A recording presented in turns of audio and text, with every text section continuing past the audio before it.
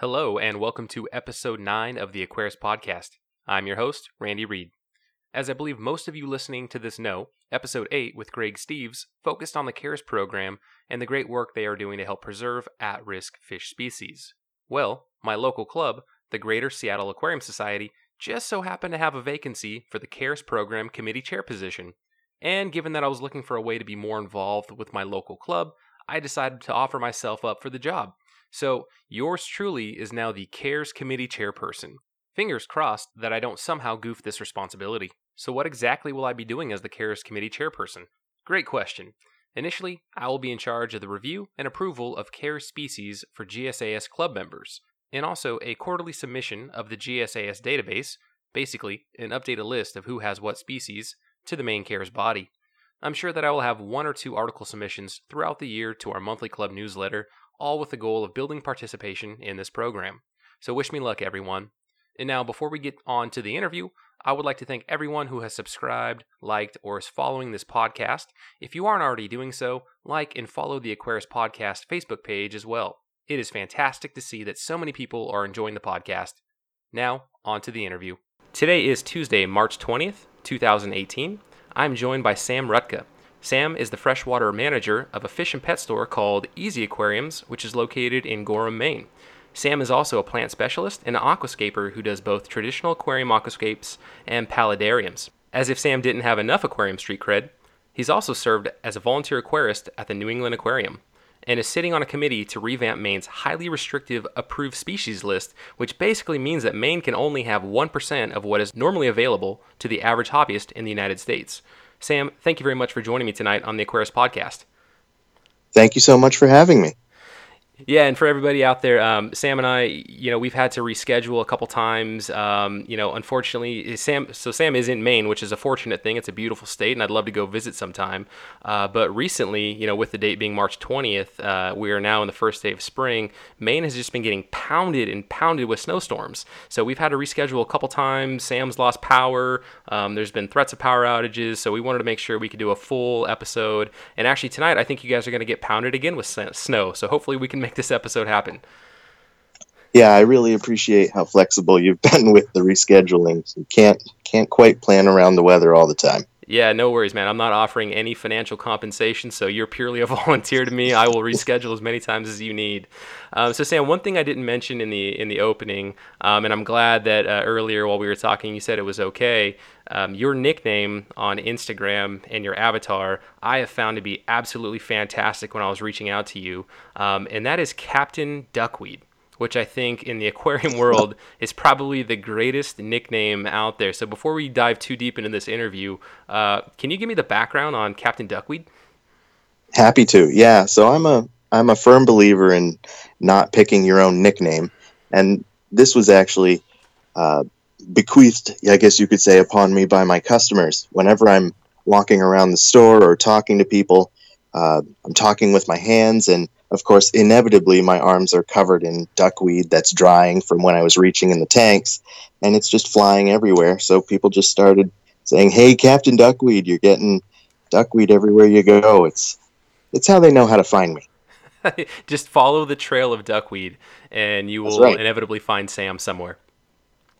My embarrassing story about duckweed is, this is my first, as my listeners know, this is my, foray back into the aquarium hobby after being out for, I don't know, close to a decade of when I previously kept multiple tanks. And before, I had never kept a single live plant in my tank whatsoever. It was all fake plants. I was all about cichlids and Oscars and all that stuff anyway, so they would tear it up. And when I heard about duckweed and how, it's a nuisance, as somebody just starting out with plants and hearing how difficult it is to keep them, stupid me said, well, I'd like some duckweed. Yeah, I'll take that. Maybe I can grow it. Let's see how successful I can be.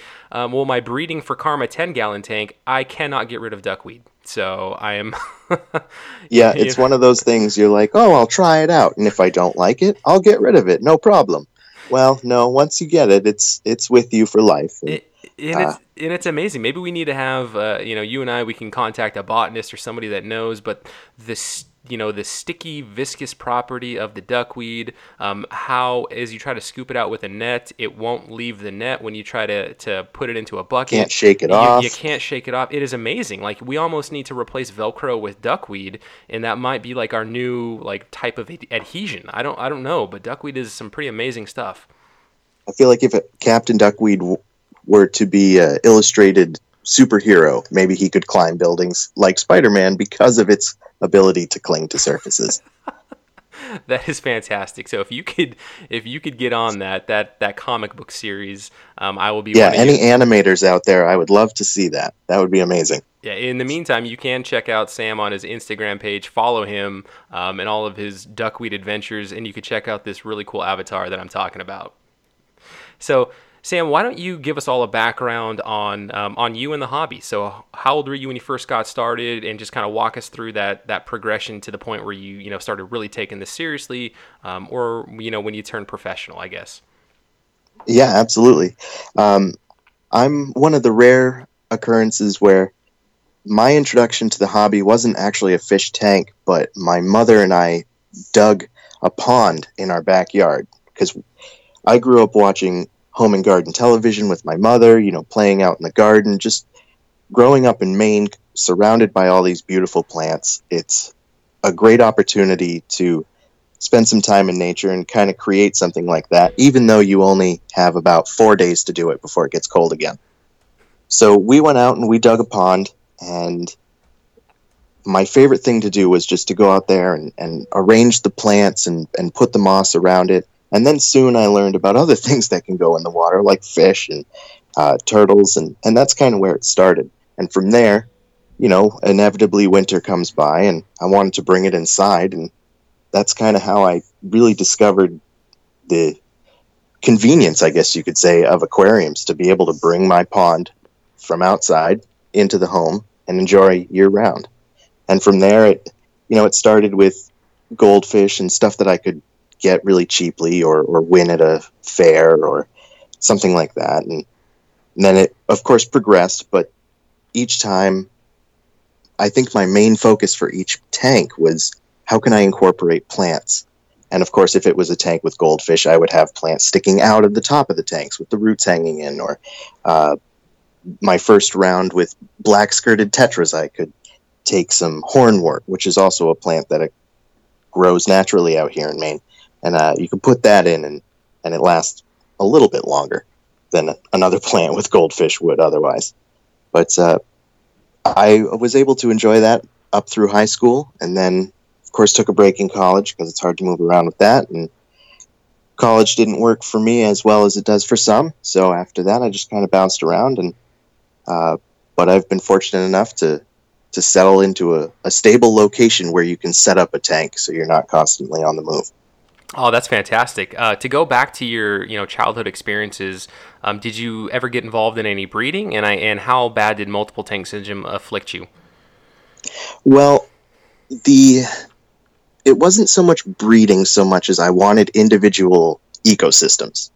So I wasn't after creating more and more fish so much as creating more and more living dioramas throughout my room so that I could look at them. And that, of course, meant that size is kind of an issue. Even your average child room, though it might be getting bigger these days, you only have so much space. So if it meant a couple mason jars with some fish and some plants, or if it meant that used 10-gallon that you found next to the garbage for some reason on Wednesday, and you brought that home and filled it up and put some sand in there from the river and saw what wiggled out of it the next day. It was mostly stuff like that. I didn't really find a whole lot of full setup aquariums until a little bit later. And then we had things like different types of goldfish, but no tanks really got much larger than 55 gallons, but there was always a lot of jars throughout the rooms. So, what would you say was your inspiration? You call these living dioramas. Was this you on your own as a kid trying to mimic nature, or was there some resource, be it in the early days of the internet, or some books from the library? No, we didn't really have much of an internet. I assure you, we did have it in Maine. I just didn't necessarily have it personally. But I preferred to just look at the stuff. I wasn't really reading about it necessarily at this point in my life. I just wanted to have it near me so that I could just observe it and see how it goes, and mostly just to see the interaction between plants and animals. I always found it really baffling just to see something that's moving around at a speed that I can discern, and how it interacts with something that moves so incredibly slowly that I can't really see any change until the next day when I wake up in the morning. And I always found that really fascinating, and that just made me want to bring it inside so that I could keep staring at it to see if I could maybe see it move or something like that. But I've always been really fascinated with the connection between plants and animals in that way.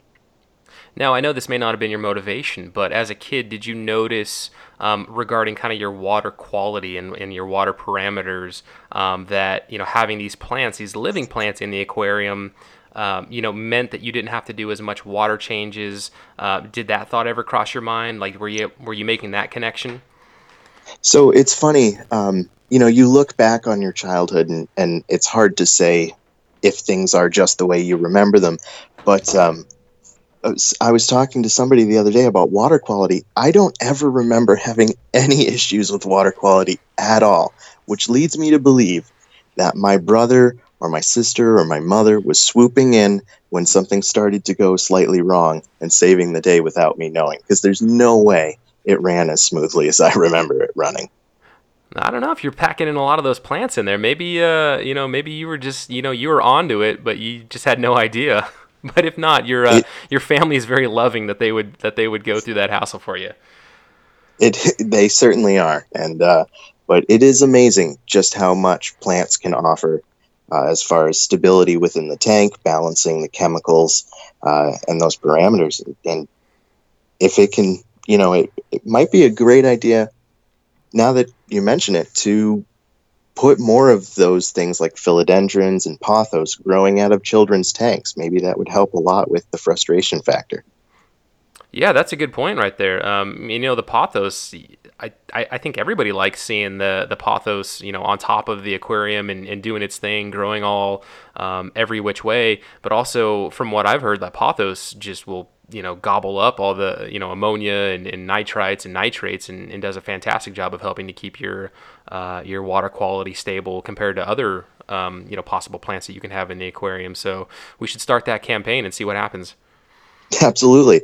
And if I may just take a little tangent on that very point, one of my favorite things about plants is the reason the pothos, for example, does such a great job at sucking that excess nutrient out of the water is because it's grown immersed above the water's surface. It has a higher percentage of carbon dioxide available to it so that it can grow faster. It can create more mass from that compound and suck up more of that nutrients, cleaning the tank faster than a plant regular underwater, because the concentration is just a little bit lower. Yeah, that is a good point. And so on that, should I apologize to the duckweed that I curse as I try to constantly pull it out of this 10-gallon in front of me? No, not at all. Every tank is, to each their own, and there's nothing wrong with that. I just like to tell, my customers and clients and friends, if you do throw away the duckweed, maybe dry it out and mix it into the garden bed. There's great nutrients there. There's no sense in wasting it. Unless you're really frustrated and there's therapeutic value to that, I have no issue with that either. Yeah, that's a very good point. When I do my water changes, when I'm not dumping directly from a Python hose into my bathtub drain, on my smaller tanks, I will use the Home Depot size 5-gallon buckets, and I'll take that water that has all the good fish nutrients in it, or the fish leavings, if you will, and I will try to gingerly pour that water into our flower bed. Yeah, I dip my bonsais in the buckets. Great way to water them. Of course, I don't recommend that for all bonsais. There are a lot of sensitive root balls out there, but if you've got like a Ficus benjamina, go ahead, dip that in your old tank water. It'll do pretty good work. Yeah, bonsai is something that has always interested me. I've never gotten into it, and you've almost just opened up a can of worms of talking about bonsai on this tropical fish podcast. But we're gonna digress. We're gonna step back a little bit, and maybe we'll have that on a Absolutely. future episode. But nonetheless, plants though, plants regardless. Obviously in the intro, talking a lot about your experience dealing with plants, obviously your nickname being Captain Duckweed. So how did you then kind of pivot into this like a plant specialist aquascaper role? Well, it really, I guess, fundamentally comes down to my just trying to recreate the perfect vision of an underwater world, just like when I was a kid, so that I can sit there and stare at it for countless hours on end. Um, and if I can make that for other people to enjoy, then all the better. I enjoyed precariously placing pieces of moss in my pond growing up, and now I like to do the exact same thing in my aquarium or my paludarium or terrarium, just making each plant just so that I know what direction it's going to grow, I know what it's going to cover, about how long it's going to take in relation to other plants within the tank, and then to top it all off, to put an animal in there that will interact with it in real time just makes for a perfect equation for me, and I just love to watch that. Yeah, that's a really funny point that you're bringing up, at least in my head, that as I think about this, that for those that listen to this show, and maybe you're kind of picking up on this, as you talk to me. But what I really find enjoyment with keeping tropical fish is, the breeding aspect, the challenge of breeding, the enjoyment of, when the fish reproduce, and everything that entails, the good animal husbandry to give them the sense of security that yes, I'm getting enough food, I'm in a comfortable environment, I can breed and reproduce and have healthy offspring. So that's really enjoyable for me. And again, this time around, I am really enjoying the planet aspect of it, and I like to see my plants do well. But your enjoyment from the same hobby though is different. We both have the same end result of we are enjoying aquariums, glass boxes with plants and fish in them, but we're each kind of taking something a little bit different out of it, and so I think that's something very unique about this hobby, and very enjoyable actually. The fact that you can be in a different spot than I am in the hobby, yet we're still getting the same enjoyment from the same activity. Absolutely.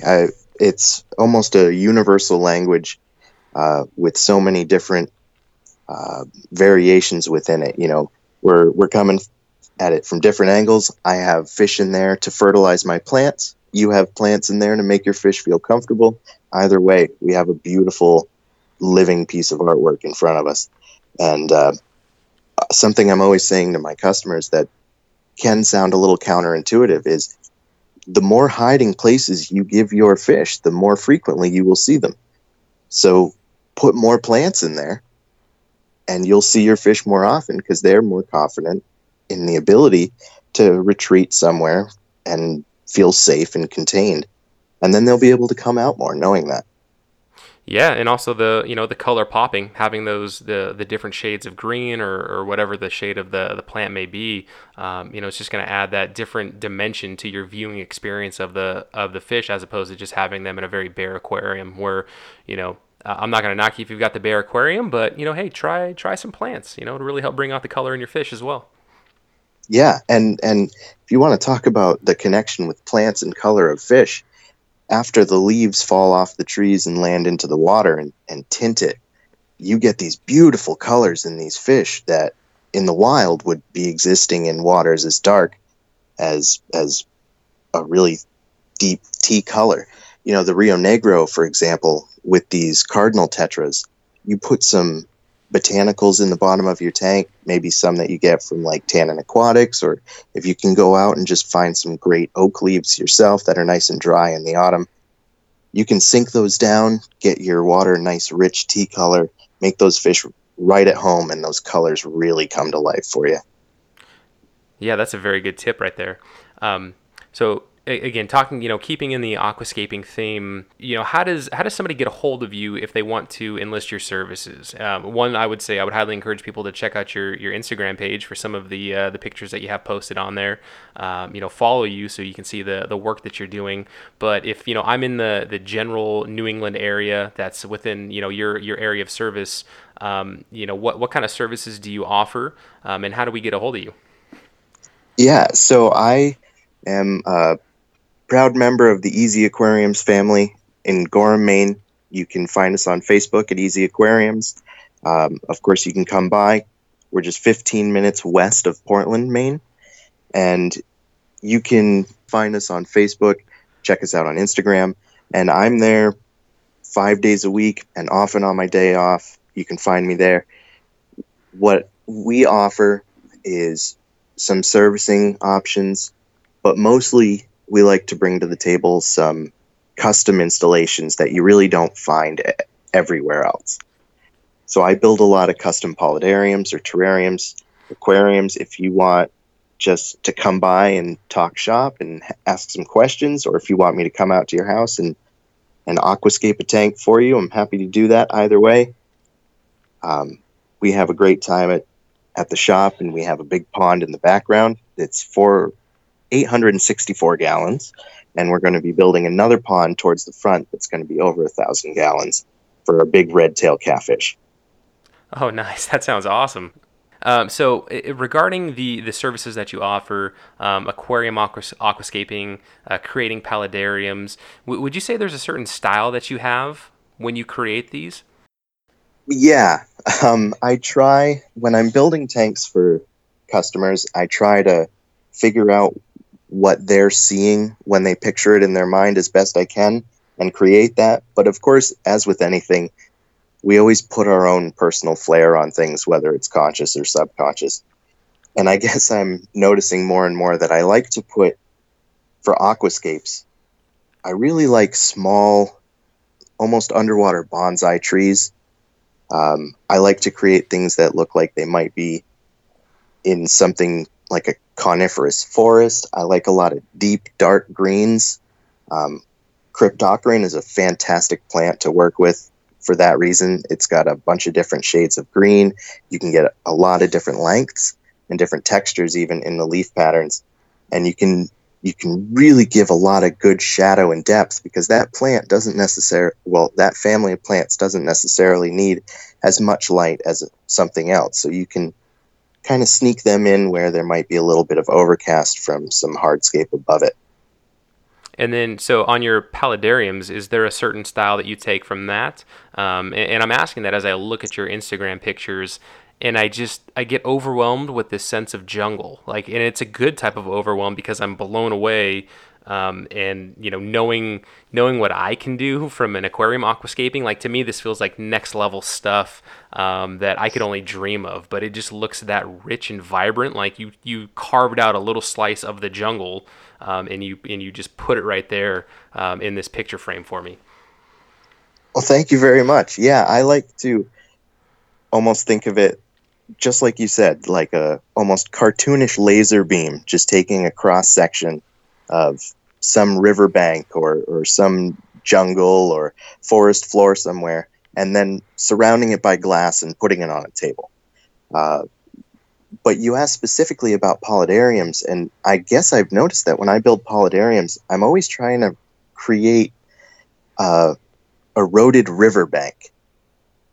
I feel like that's just a great natural look, and there's so much potential for different animals to climb all over branches, and you can go almost any direction with a hardscape, which is basically a wall with big sticks branching out of it and a bunch of little caves, and you can make it an arid scape if it's a terrarium, or you can go all the way to rainforest jungle, or if it's a submerged scape in a aquarium, you can even make it like some kind of cichlid shell dweller tank, all the way to the black ghost knifefish. They love those caves and those little crannies. They feel great in and amongst all the sticks and twigs. So it's kind of a great jumping off point if you're just assembling the hardscape of a tank to kind of picture the eroded riverbank. That's always where my mind goes, I guess. Mm-hmm.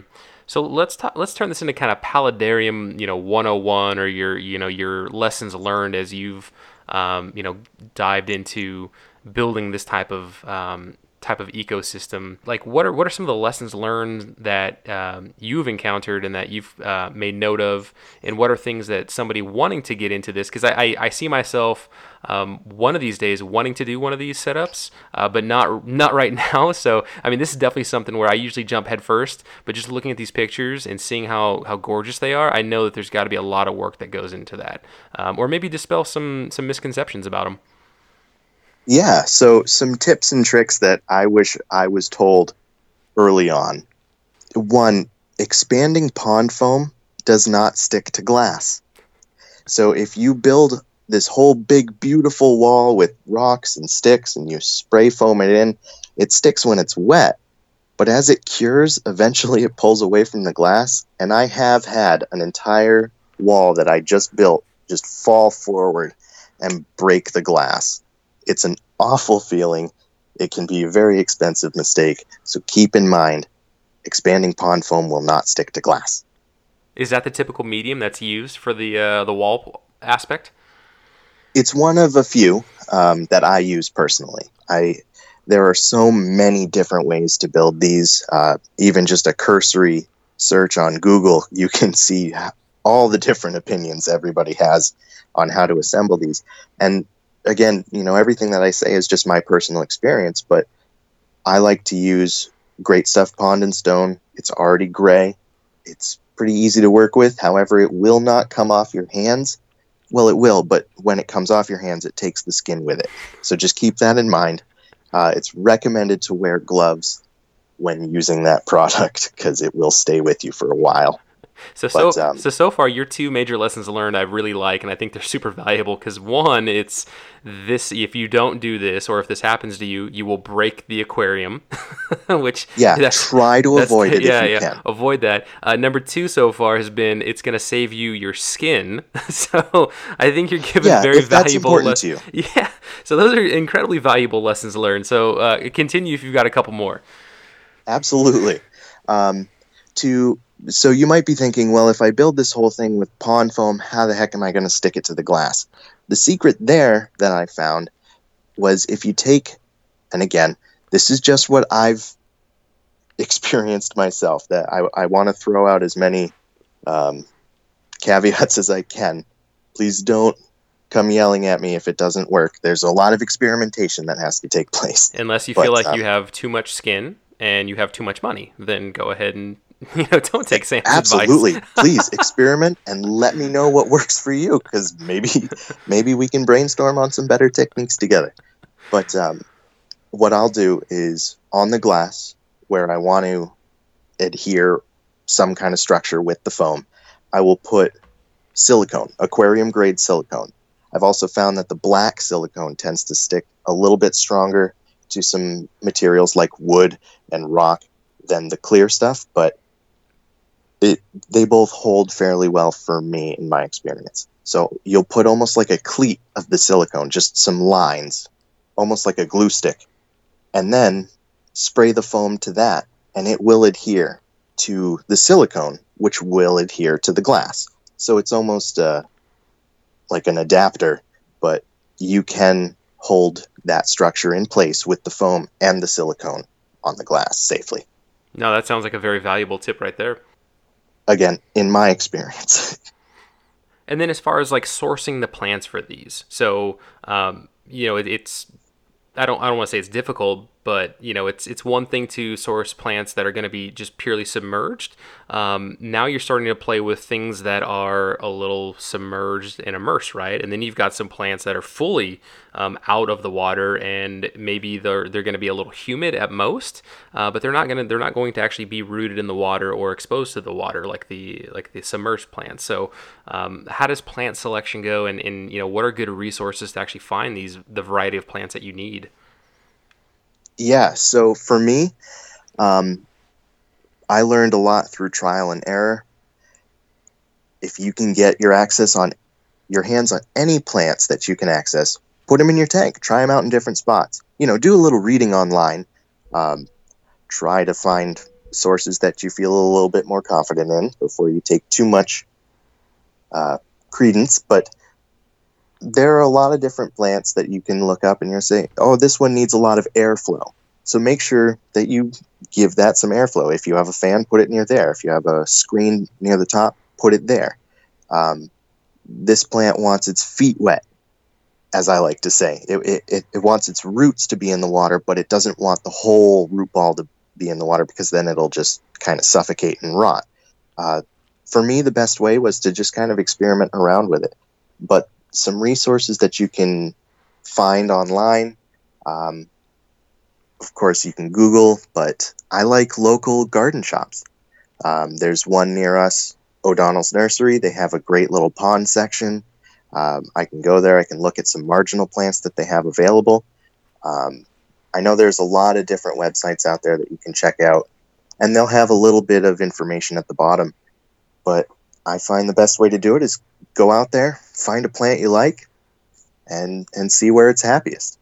Okay, yeah, so that's a very good pointer. So then for the ones that'll be fully submerged, obviously you can go through your normal channels of who you would procure normal aquarium plants for. But then the ones where you're, like you said, your feet are getting wet, maybe more of what's available from like a pond kind of specialty or landscaping store. And then some of these ones that are fully out of the water, their feet are not even wet, those actually look like some of the local nurseries, like you're saying, the ones that it's not going to be a big box store, nothing against Home Depot or Lowe's, but they're not going to carry some of the more exotic plants, like I think what I'm looking at here in the paludarium examples that you have. But I certainly know that a couple of my, I don't want to call them higher end, but definitely the more specialty mom and pop land gardening stores, these a lot of these plants look very familiar.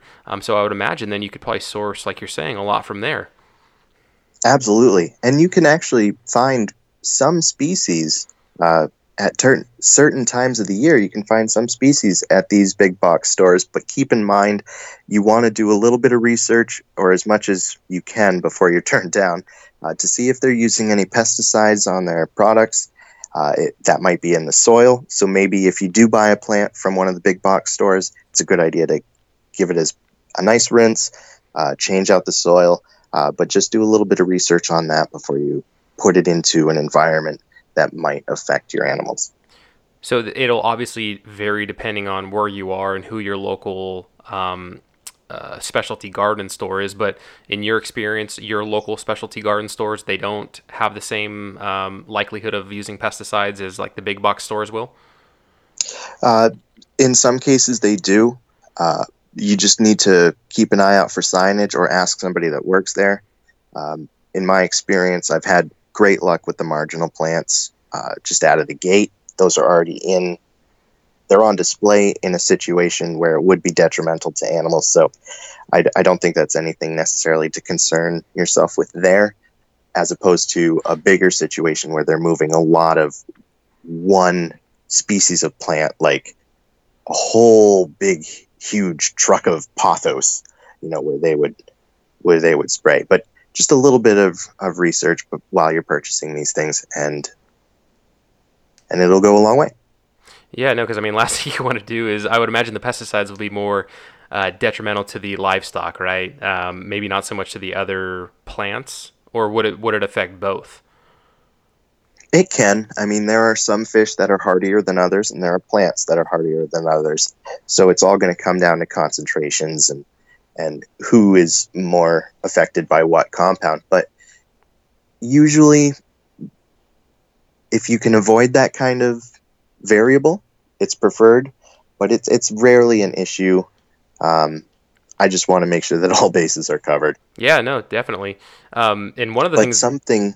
Sorry to interrupt, but one place that you can usually get plants that you can be confident aren't dosed in pesticides, or where you can really get some inside information on how these plants were grown, friends in the hobby, clubs. If there's a club near you, go to a meeting. They usually have auctions. You can buy plants from other hobbyists and really learn how that plant was grown, what that plant might require. And it's great to get information direct from the grower that way and really know what you're grabbing. That is such a great plug. I've actually changed how I do my little outro, if that's what it's even called, when I conclude an interview and I wrap up an episode, just a quick little 1-minute section that I have. I've changed it now to basically say, get out there, join your fish club, get active, because, the once a month meetings, they're action filled. There's a lot of content. There's a lot of great people. People from all walks of life, are in the fish club. So that's always an enjoyable experience. And then, the auctions, and then being able to source not just the fish, but the plants as well. There's the Horticulturist Award Program, the HAPs as they're called, where people, get points and they get, street cred, if you will, for breeding all sorts of different, or propagating all sorts of different plants. So that is a super valuable resource to, like you said, locally grown, locally sourced plants that exactly what the conditions were.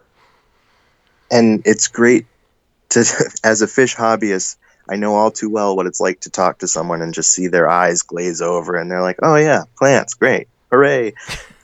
It's nice to talk to people that are sharing that common interest with you. So it's definitely worth it. If there's a club nearby, swing in for a meeting. And if there's not, maybe start one. Yeah, I mean, that's going to be a whole other episode in and of itself, but definitely if you're in an area where you don't have the benefit of, the Missouri Aquarium Society, or like me with the Greater Seattle Aquarium Society, or wherever you are that doesn't have an established fish club, but hey, if you have a local fish store and there's regulars, there's a good chance you might be able to coax them maybe with a free pizza and some sodas at your local round table to, meet and talk about fish once a month, and it's going to be an investment, and it's going to be a marathon, but yeah, start a fish club. If you want a terrible guest speaker, I'll come out. I'll come out and talk at your newly formed fish club. It's a wonderful thing. I love speaking at fish clubs. I have a great time. The people are great. It's just so nice to be surrounded by other people that are interested in the same thing that you are. Yeah, you would much rather have Captain Duckweed as one of your speakers than the Aquarius podcast host, Randy Reed.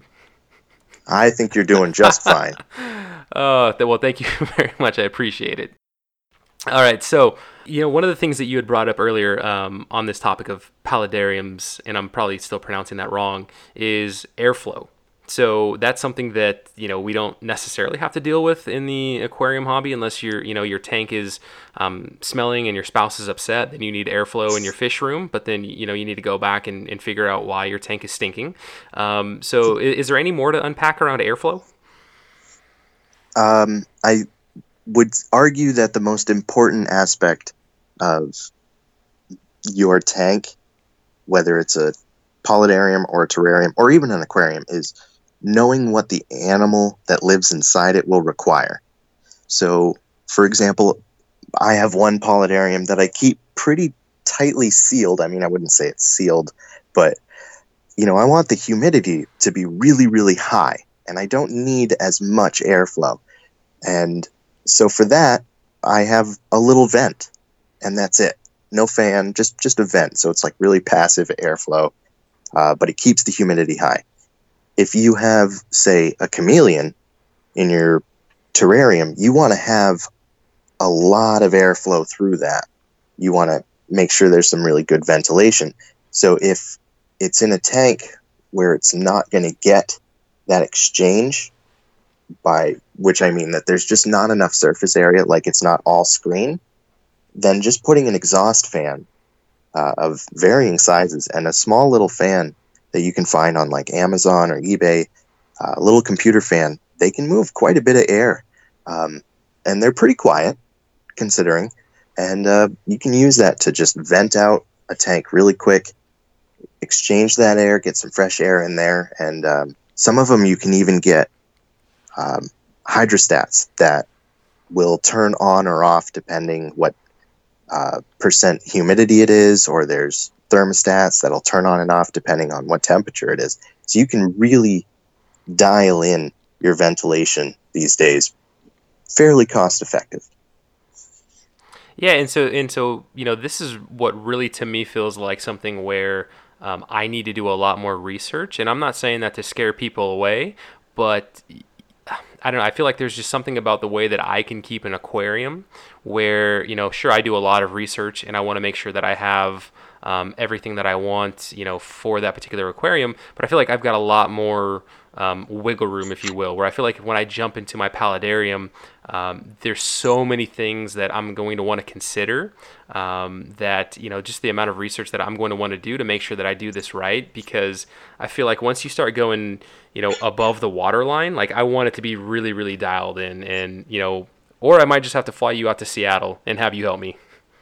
I would love to come out to Seattle. But, and one thing I want to say is, for me, it was the other way around. When you're working with an aquarium, excuse me. Sorry, my throat is really dry. You got a little duckweed in there. A little bit. Clear the duckweed out. Right? Okay, sorry about that. One thing I did want to say was, for me, in the aquarium, it was different because these fish, they're not just breathing the atmosphere, they're breathing the water. The water doesn't just flow in and out of the aquarium. You have to be the one to change it.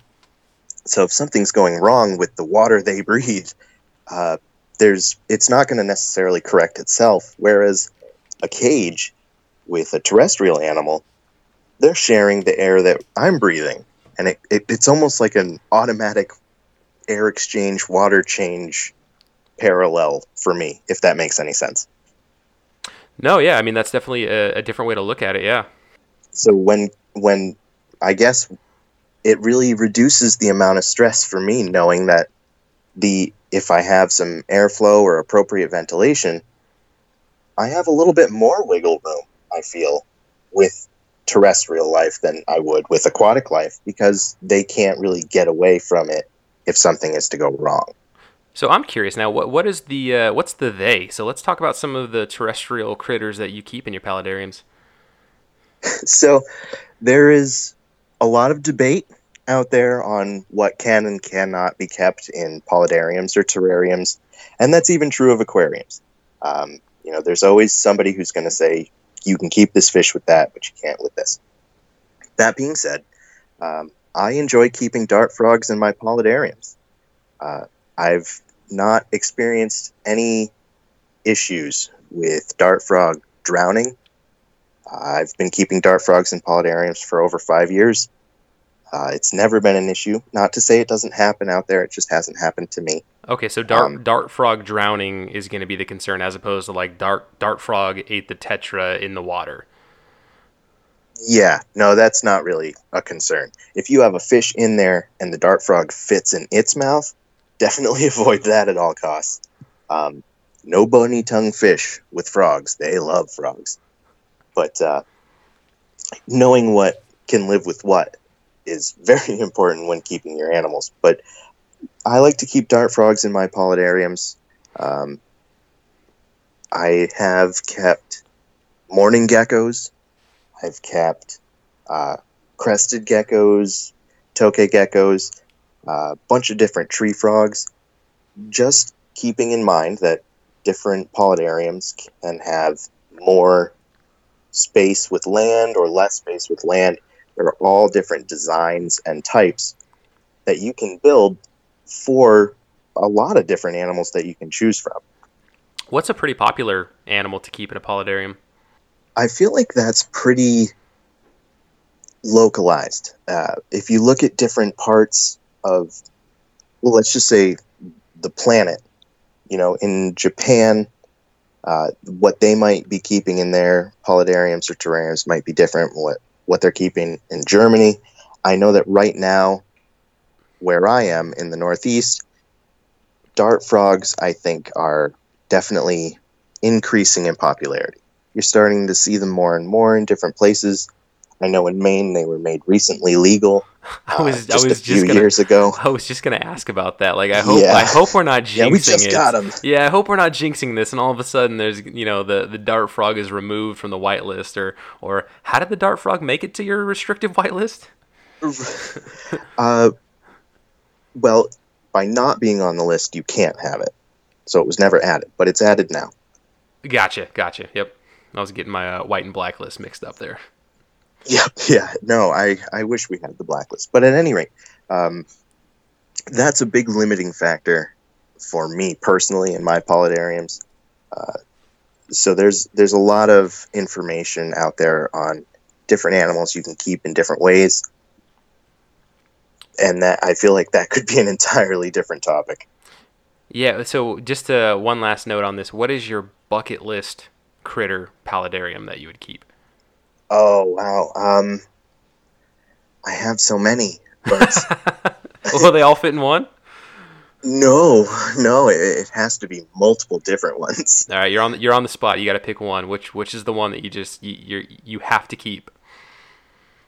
Now, is it one that is actually feasible legally, or can it be like something from a zoo? Oh no. Let's go with the zoo. Anything you want. Okay. I would love to build a paludarium with a three-toed sloth in it. So it would be a representation of the flooded forest of the Amazon with a three-toed sloth in it hanging out. You know, of course, he wouldn't be in the flooded Amazon the whole time. I would want to be able to drop it way down for a dry season, too. Oh my goodness. Yeah, so you need to win what does Maine participate in Powerball? Can you get in on that action? Probably, but that's my dream setup. I want to have an ebb and flow Amazonian system with a three-toed sloth. Wow, I was not thinking with my head in the clouds there. I was thinking you're just going to name off some exotic gecko or, some other highly poisonous, illegal, nuclear amped up dart frog, but you went sloth on me. I went all the way, yeah. So I guess to answer that one, I would say there's a really cool mourning gecko out there. I love mourning geckos, but there's like a bright blue one, and I would love to have a bunch of those. So that's your more realistic bucket list paludarium critter. Yeah, my more realistic that can still cost up to $500 a head. Oh, wow. Okay.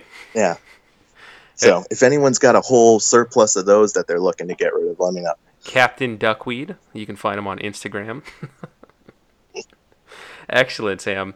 All right, well, I think we've had a fantastic conversation about, you and your time in the hobby and the work that you're doing as an aquascaper, and then, just a whole fun conversation around paludariums and some really good lessons for anybody that's wanting to start out. So one last time, how can we get a hold of you? And let's give your shop a plug one more time. Absolutely. So my name again is Sam Rutka. You can find me at Captain Duckweed on Instagram, Sam Rutka on Facebook. Easy Aquariums is the name of the shop. We're located in Gorham, Maine, 664 Main Street, Gorham, Maine. Easy Aquariums. We've got a big blue metal roof. You can see us from space. There you go. And even if you don't live in Maine, like if you're one of the East Coast listeners, you guys vacation up in that area in the summertime. So go check out Sam, and you'll know who he is because he's going to have the duckweed in his beard. Yeah, just follow the trail. Yeah, and we talked about it just a little bit in the show, actually more recently. But the whole concept of the Maine whitelist and how you're on the committee that's just starting to take a look at this to try to hopefully enact some good change. And I want to tease the listeners that to me that is an incredibly important topic, not just for the state of Maine, but kind of the precedents for the United States. That things could kind of go one way or the other depending on who the legislatures are and what kind of agenda they have to push. Because the work that you're going to do is to try to remove this idea of a whitelist. And as you corrected me a little bit ago, the whitelist means that those are the only species that you can keep, as opposed to a blacklist where it's just the few species that you can't keep. So if you have a whitelist, it is far more oppressive and restrictive than if you have a blacklist. So if you want to give just a high level, like 1 or 2 minute little overview on that, I don't want to go too deep into that because I want to have you back on in a month or two with a little bit more of an update, and we'll actually just kind of talk about that. Yeah. So basically moving forward, we're, again, only allowed to have approximately 1% of what is usually available to the average hobbyist in the United States, in the state of Maine. So unfortunately, it doesn't look like in the foreseeable future we'll be able to switch it over to a blacklist.